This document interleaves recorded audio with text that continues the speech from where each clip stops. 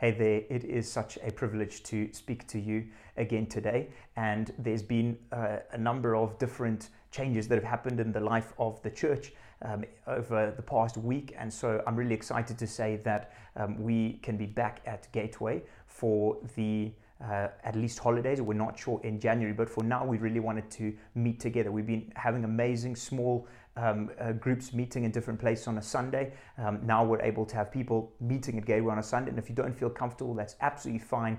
Obviously, we're going to be doing things online and smaller groups as well. So the process is we're allowed 100 adults, and we are going to be meeting today, obviously at Gateway, and then on the 20th, and then on the 25th, Christmas Day, and then on the 3rd, all at Gateway.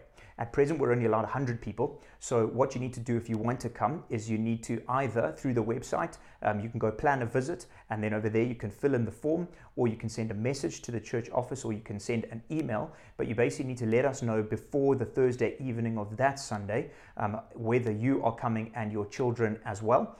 We already were fully subscribed before that time for today's service, and so get in there quickly, and we'll obviously assess as we go whether we need to add different services. But we are incredibly excited about that, and so please do check out on social media channels and WhatsApp for more information. Let's just be praying that God continues to allow us to meet together and to be able to extend His kingdom together. We obviously, as you arrive, both with your kids and everything else, we need to be wearing masks. You're going to have temperature checked and all those sorts of things for tracing. But we're still going to do church, and we're still going to be together. And we are really, really excited about that. And so stay tuned for any more news on it. But get yourself signed in. If you're watching this and you've got an opportunity to be at church on Sunday, you can even sign up right now and get along to it. So I would love to open in a word of prayer, and then we are going to dive into today's topic. So let's pray. Heavenly Father, I want to thank you that you are here. I want to thank you that you're present. I want to thank you that you are a great King. Thank you that at this time of the year we get to gaze afresh at you stepping into our world, at the miracle of the virgin birth, and of what that means for us as a people, what that means for us who know you and don't know you.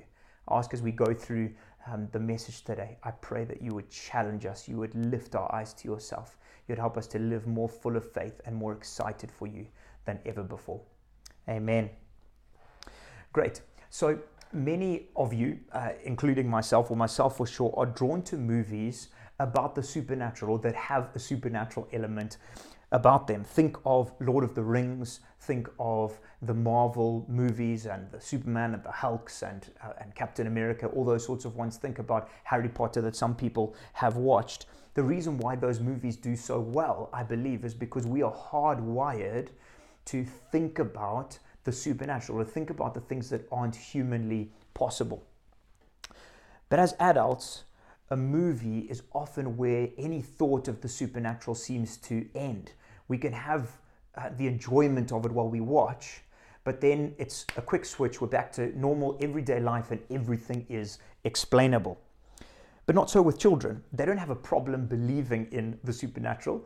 My girls will play makeup games, and we'll be talking to different teddies, and we'll be having conversations with them, and out in the garden we'll be playing Little House on the Prairie, doing all these things, and it's a complete imagination for them, but they're so immersed in it, and they absolutely love it.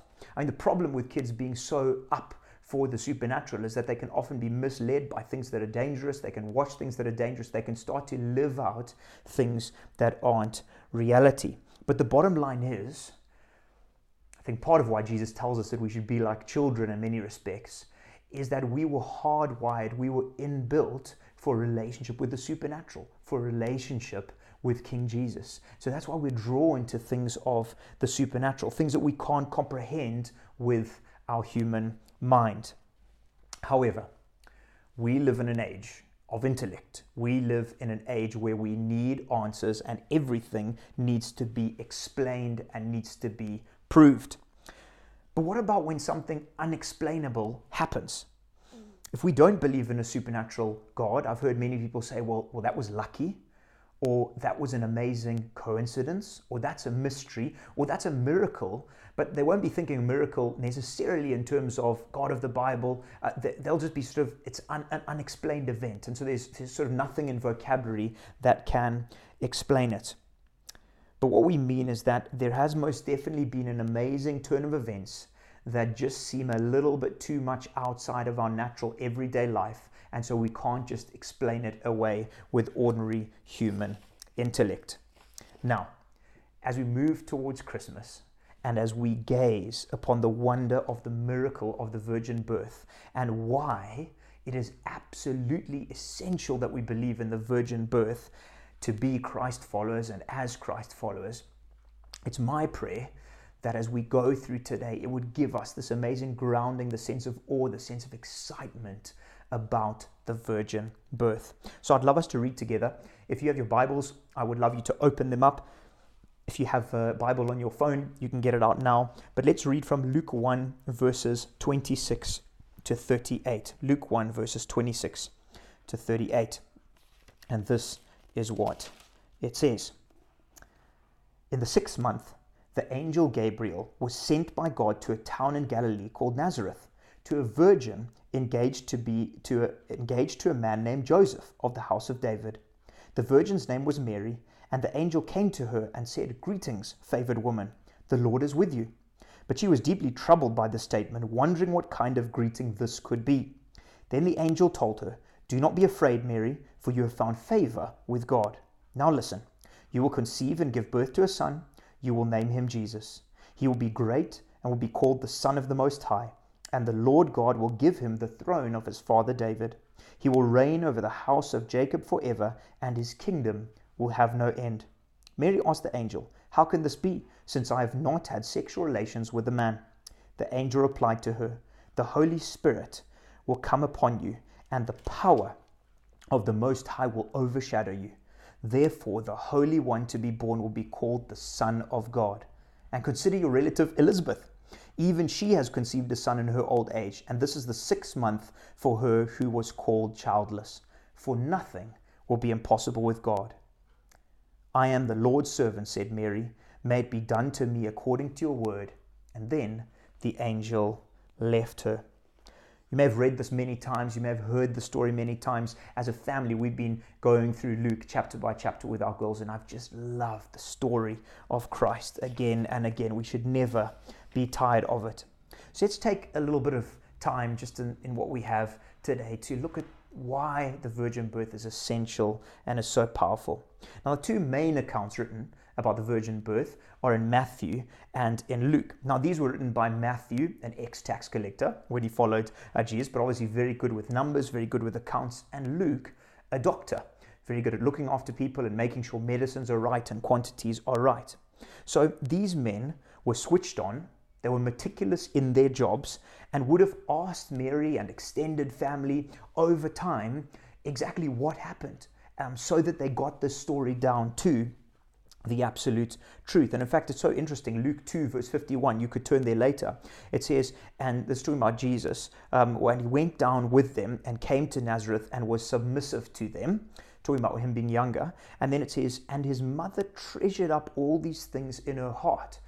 Now, that statement would have come about, and the reason why it's being written by Luke is it would have come about from him talking to her and her saying, over time, I just kept going, this happened, this happened, this happened. It kept showing me that it truly was the Son of God. N.T. Wright, Bible scholar, he remarks that he was having this with various different critics of the virgin birth. And this is what he said in a book, Who Was Jesus?, page 78. He said, first century folk knew every bit as well as we do that babies are produced by sexual intercourse. Didn't take a rocket scientist, they knew. When, in Matthew's version of the story, Joseph heard about Mary's pregnancy, his problem arose not because he didn't know the facts of life, but because he did.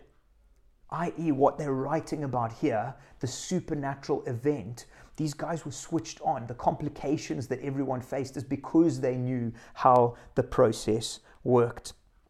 It gives us a little bit of a background to these writers and to everyday knowledge in that time. But what about this phrase?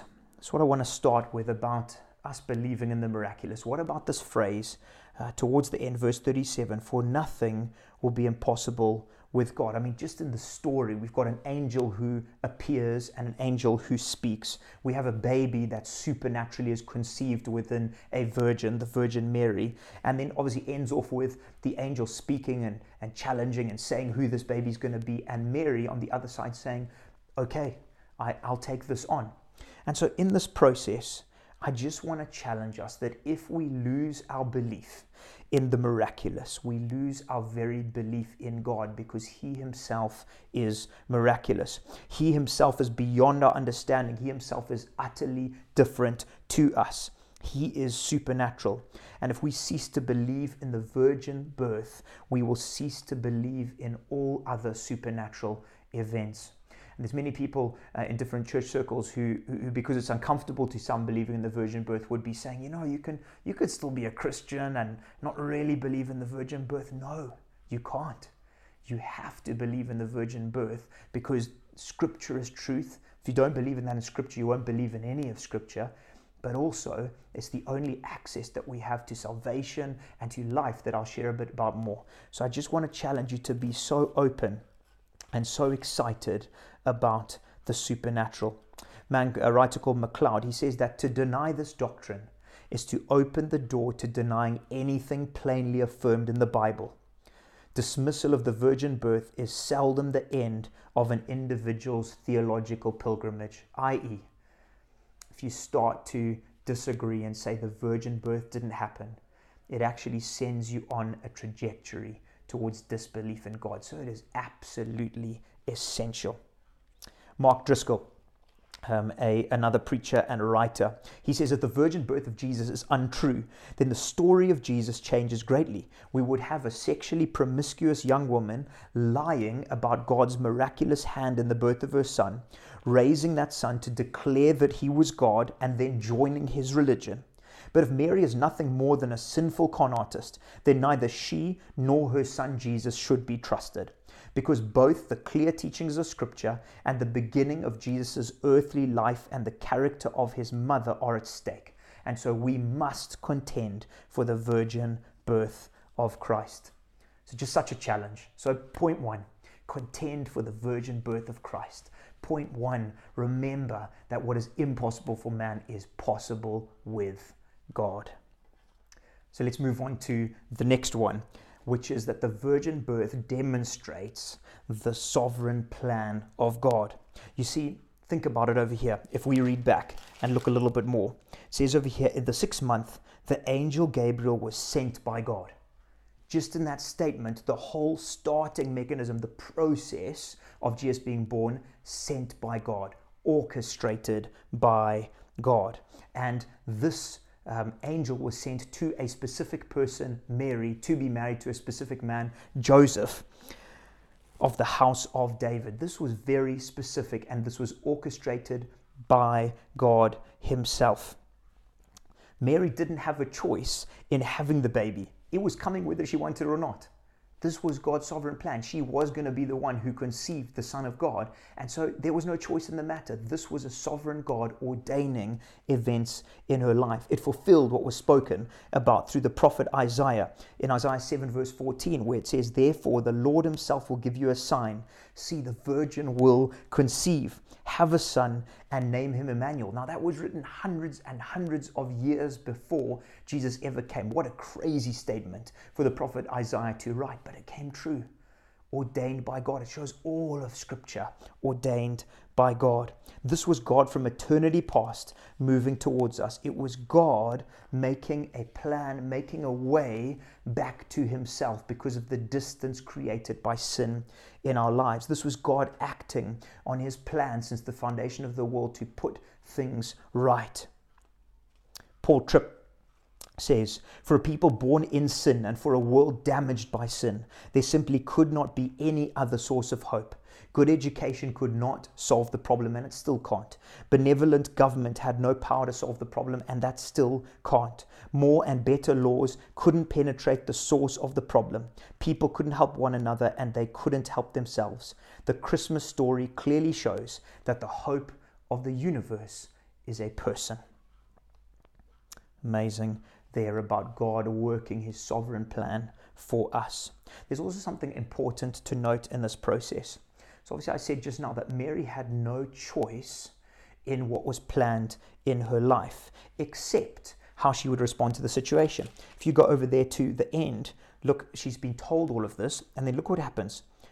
The angel speaks to her, and she says, "I am the Lord's servant," said Mary. "May it be done to me according to your word." You see, the way that we respond to what God's doing in our lives, whether we know or not, has a dramatic impact on how things turn out in life and how we see events and how those events can be used to bless other people. But she could have said, "No ways, God. I'm a virgin. This is going to cause huge family divides. I'm going to make a plan, visit a doctor, try and get this baby out, try and have some sort of abortion or whatever else." She could have just turned around and said, "This is just too big to bear and it's going to be horrific and I just don't know how to process it. I'm a young teenager." That could have been her response, but it was so different. It was saying, "Lord, you're the one in control and not me, and I'm your servant." Friends, if we can have that posture before God, that we're servants, that we're friends, but that we honor that what he has in our lives and what he allows us to go through and what he provides us with is for our good and is for the greater advance of his kingdom, it changes absolutely everything. Think of what Mary had to go through. A son who probably after when he started ministry didn't see her very much. He was traveling, he was on the road, and he was often very busy. Think about the fact that she had a son who she had to watch be slaughtered horrifically at the hands of evil men. That was what she was to go through. A son that she could be proud of. A son who came to save her and the rest of the world. A son who rose from the dead, but also a son that she didn't see face to face from the age of 33. In her older years, she had other friends, but she didn't have her son because he was in heaven, risen again and was in heaven. Would she have done it again despite the pain? Would she have said, "Lord, I am your servant no matter what the cost"? I think so. I think because of her posture and from the way that we see scripture, she would have known, she knew the plan and purpose that Jesus was there for. She knew who he was. She knew what he came to do. And so in spite of seeing her own son be tortured and die the most horrific death and feel the most terrible pain and seeing him abused by religious authorities and not having him for a period of time, I believe she would have done it again. She would have, "Yes, Lord," again, because she knew that God wanted her life to be something that would bring impact to many people. No matter what situation you find yourself in now today, no matter what situation you're going to find yourself in, no matter the questions you might have, let's pray and ask God to give us Mary's heart to say, "Lord, I know you'll work everything good. You'll work the good for the good. You'll work the bad for the good. And no matter what, I want my life to be used for your glory, that other people might see you." If you have that response, God will be able to use you in the most difficult of times. He'll be able to use you in the best of times, but you'll have a special closeness to him as well. So that's the point number 2. The virgin birth shows the absolute sovereign plan of God and his acting on it, moving into the world for us. The final point is that the virgin birth proves that we cannot save ourselves. This is the reason why God had to come. Notice this phrase over here, by the Holy Spirit. I'll read it to you over here. Let me just quickly get down to the rest of it. So the Lord is with you.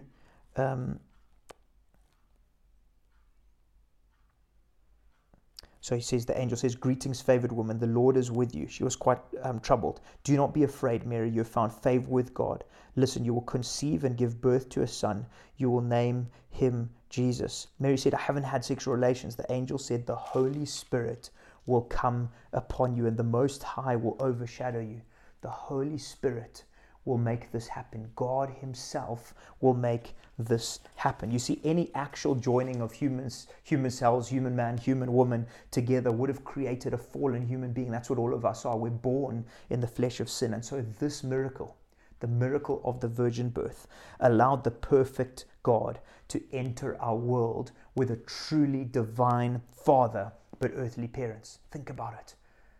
Because of the Holy Spirit bringing it all about, it meant that although she was carrying this child and it was her child in an earthly sense, it was absolutely 100% God, not born in sin. And this meant that Jesus could be the truly perfect sacrifice for us because he did not have sin. And there could be no other way. If there was, God would have planned it, but there could be no other way for our salvation. See, other faiths have a God who's distant. We try and work our way towards him. We try and do good things, and hopefully over time he might accept us one day. And if he looks at the scales, maybe one day we'll be accepted. But Christianity says, you're never going to reach that standard. And so God comes. He comes down. We don't go up to him and try to reach up to him. He comes down to us. He meets with us. He sorts out the mess in our lives. Look at how Wayne Grudem puts it. He says, God, in his wisdom, ordained a combination of human and divine influence in the birth of Christ, so that his full humanity would be evident to us from the fact of his ordinary human birth, so we could identify with him. So he was a man who felt things, and he felt sorrow, and he got tired, and he needed to sleep, from a human mother, and his full deity would be evident from the fact of his conception in Mary's womb by the powerful work of the Holy Spirit. So in the virgin birth, we have this beauty of a God who understands us and who has been like us in every way, but at the same time, God in the flesh, the God-man, absolutely perfect. So how should we respond as we close to these amazing truths of the virgin birth? Well, firstly, we must fully accept, believe, and enjoy the blatantly supernatural nature of God. We must enjoy this.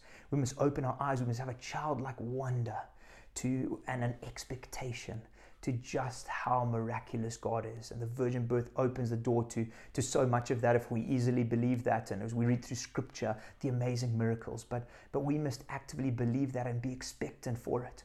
Because God wants to do things in your life. He wants to use you in supernatural ways. But we need to be open to it. And so that's the first point. Ask him for help in that. Secondly, we can have complete confidence in a God who loves us enough to enter our world in spite of our sin. If we believe the virgin birth, we can have absolute confidence in salvation because it truly is God in the flesh coming to pay a great price for us. So the virgin birth opens the door for us to have such joy and such peace and such rest that what he did on earth was enough to pay the price for us. And thirdly, we can be full of hope that Jesus is the Son of God, as it says here. I'll read it to you again. Therefore, the Holy One to be born will be called the Son of God. I'm sorry, and I'll just go a little bit back so that I don't miss it. Here we go. He will be great, verse 32, and will be called the Son of the Most High, and the Lord God will give him the throne of his father David. He will reign over the house of Jacob forever, and his kingdom will have no end. You see, because of the virgin birth, we can have full hope, not just for this lifetime, but more importantly for all of lifetime beyond, where Jesus is reigning, where his kingdom is never going to have any end, and that we can look forward to that. We know that he's defeated death, and so as he rises, so we can rise in Christ as well, and a kingdom that will never, ever end. And so I would love to pray for us, whatever it takes. Do you want to stand? Do you want to raise your hands? Whatever you want to do as you're watching this today. Let's let God really speak. Let's let the Holy Spirit speak. Holy Spirit, I just want to thank you for every single person who is watching this. I pray that you would give a great picture of just how special and precious and powerful and amazing is the virgin birth. I pray that those three things you would help us with, that we would follow and serve you in faith as the amazing supernatural God that you are. We would be expectant for the supernatural. Secondly, Heavenly Father, I pray that we would have complete confidence in you, a God who loves us, who stepped into our world when we could never make things right.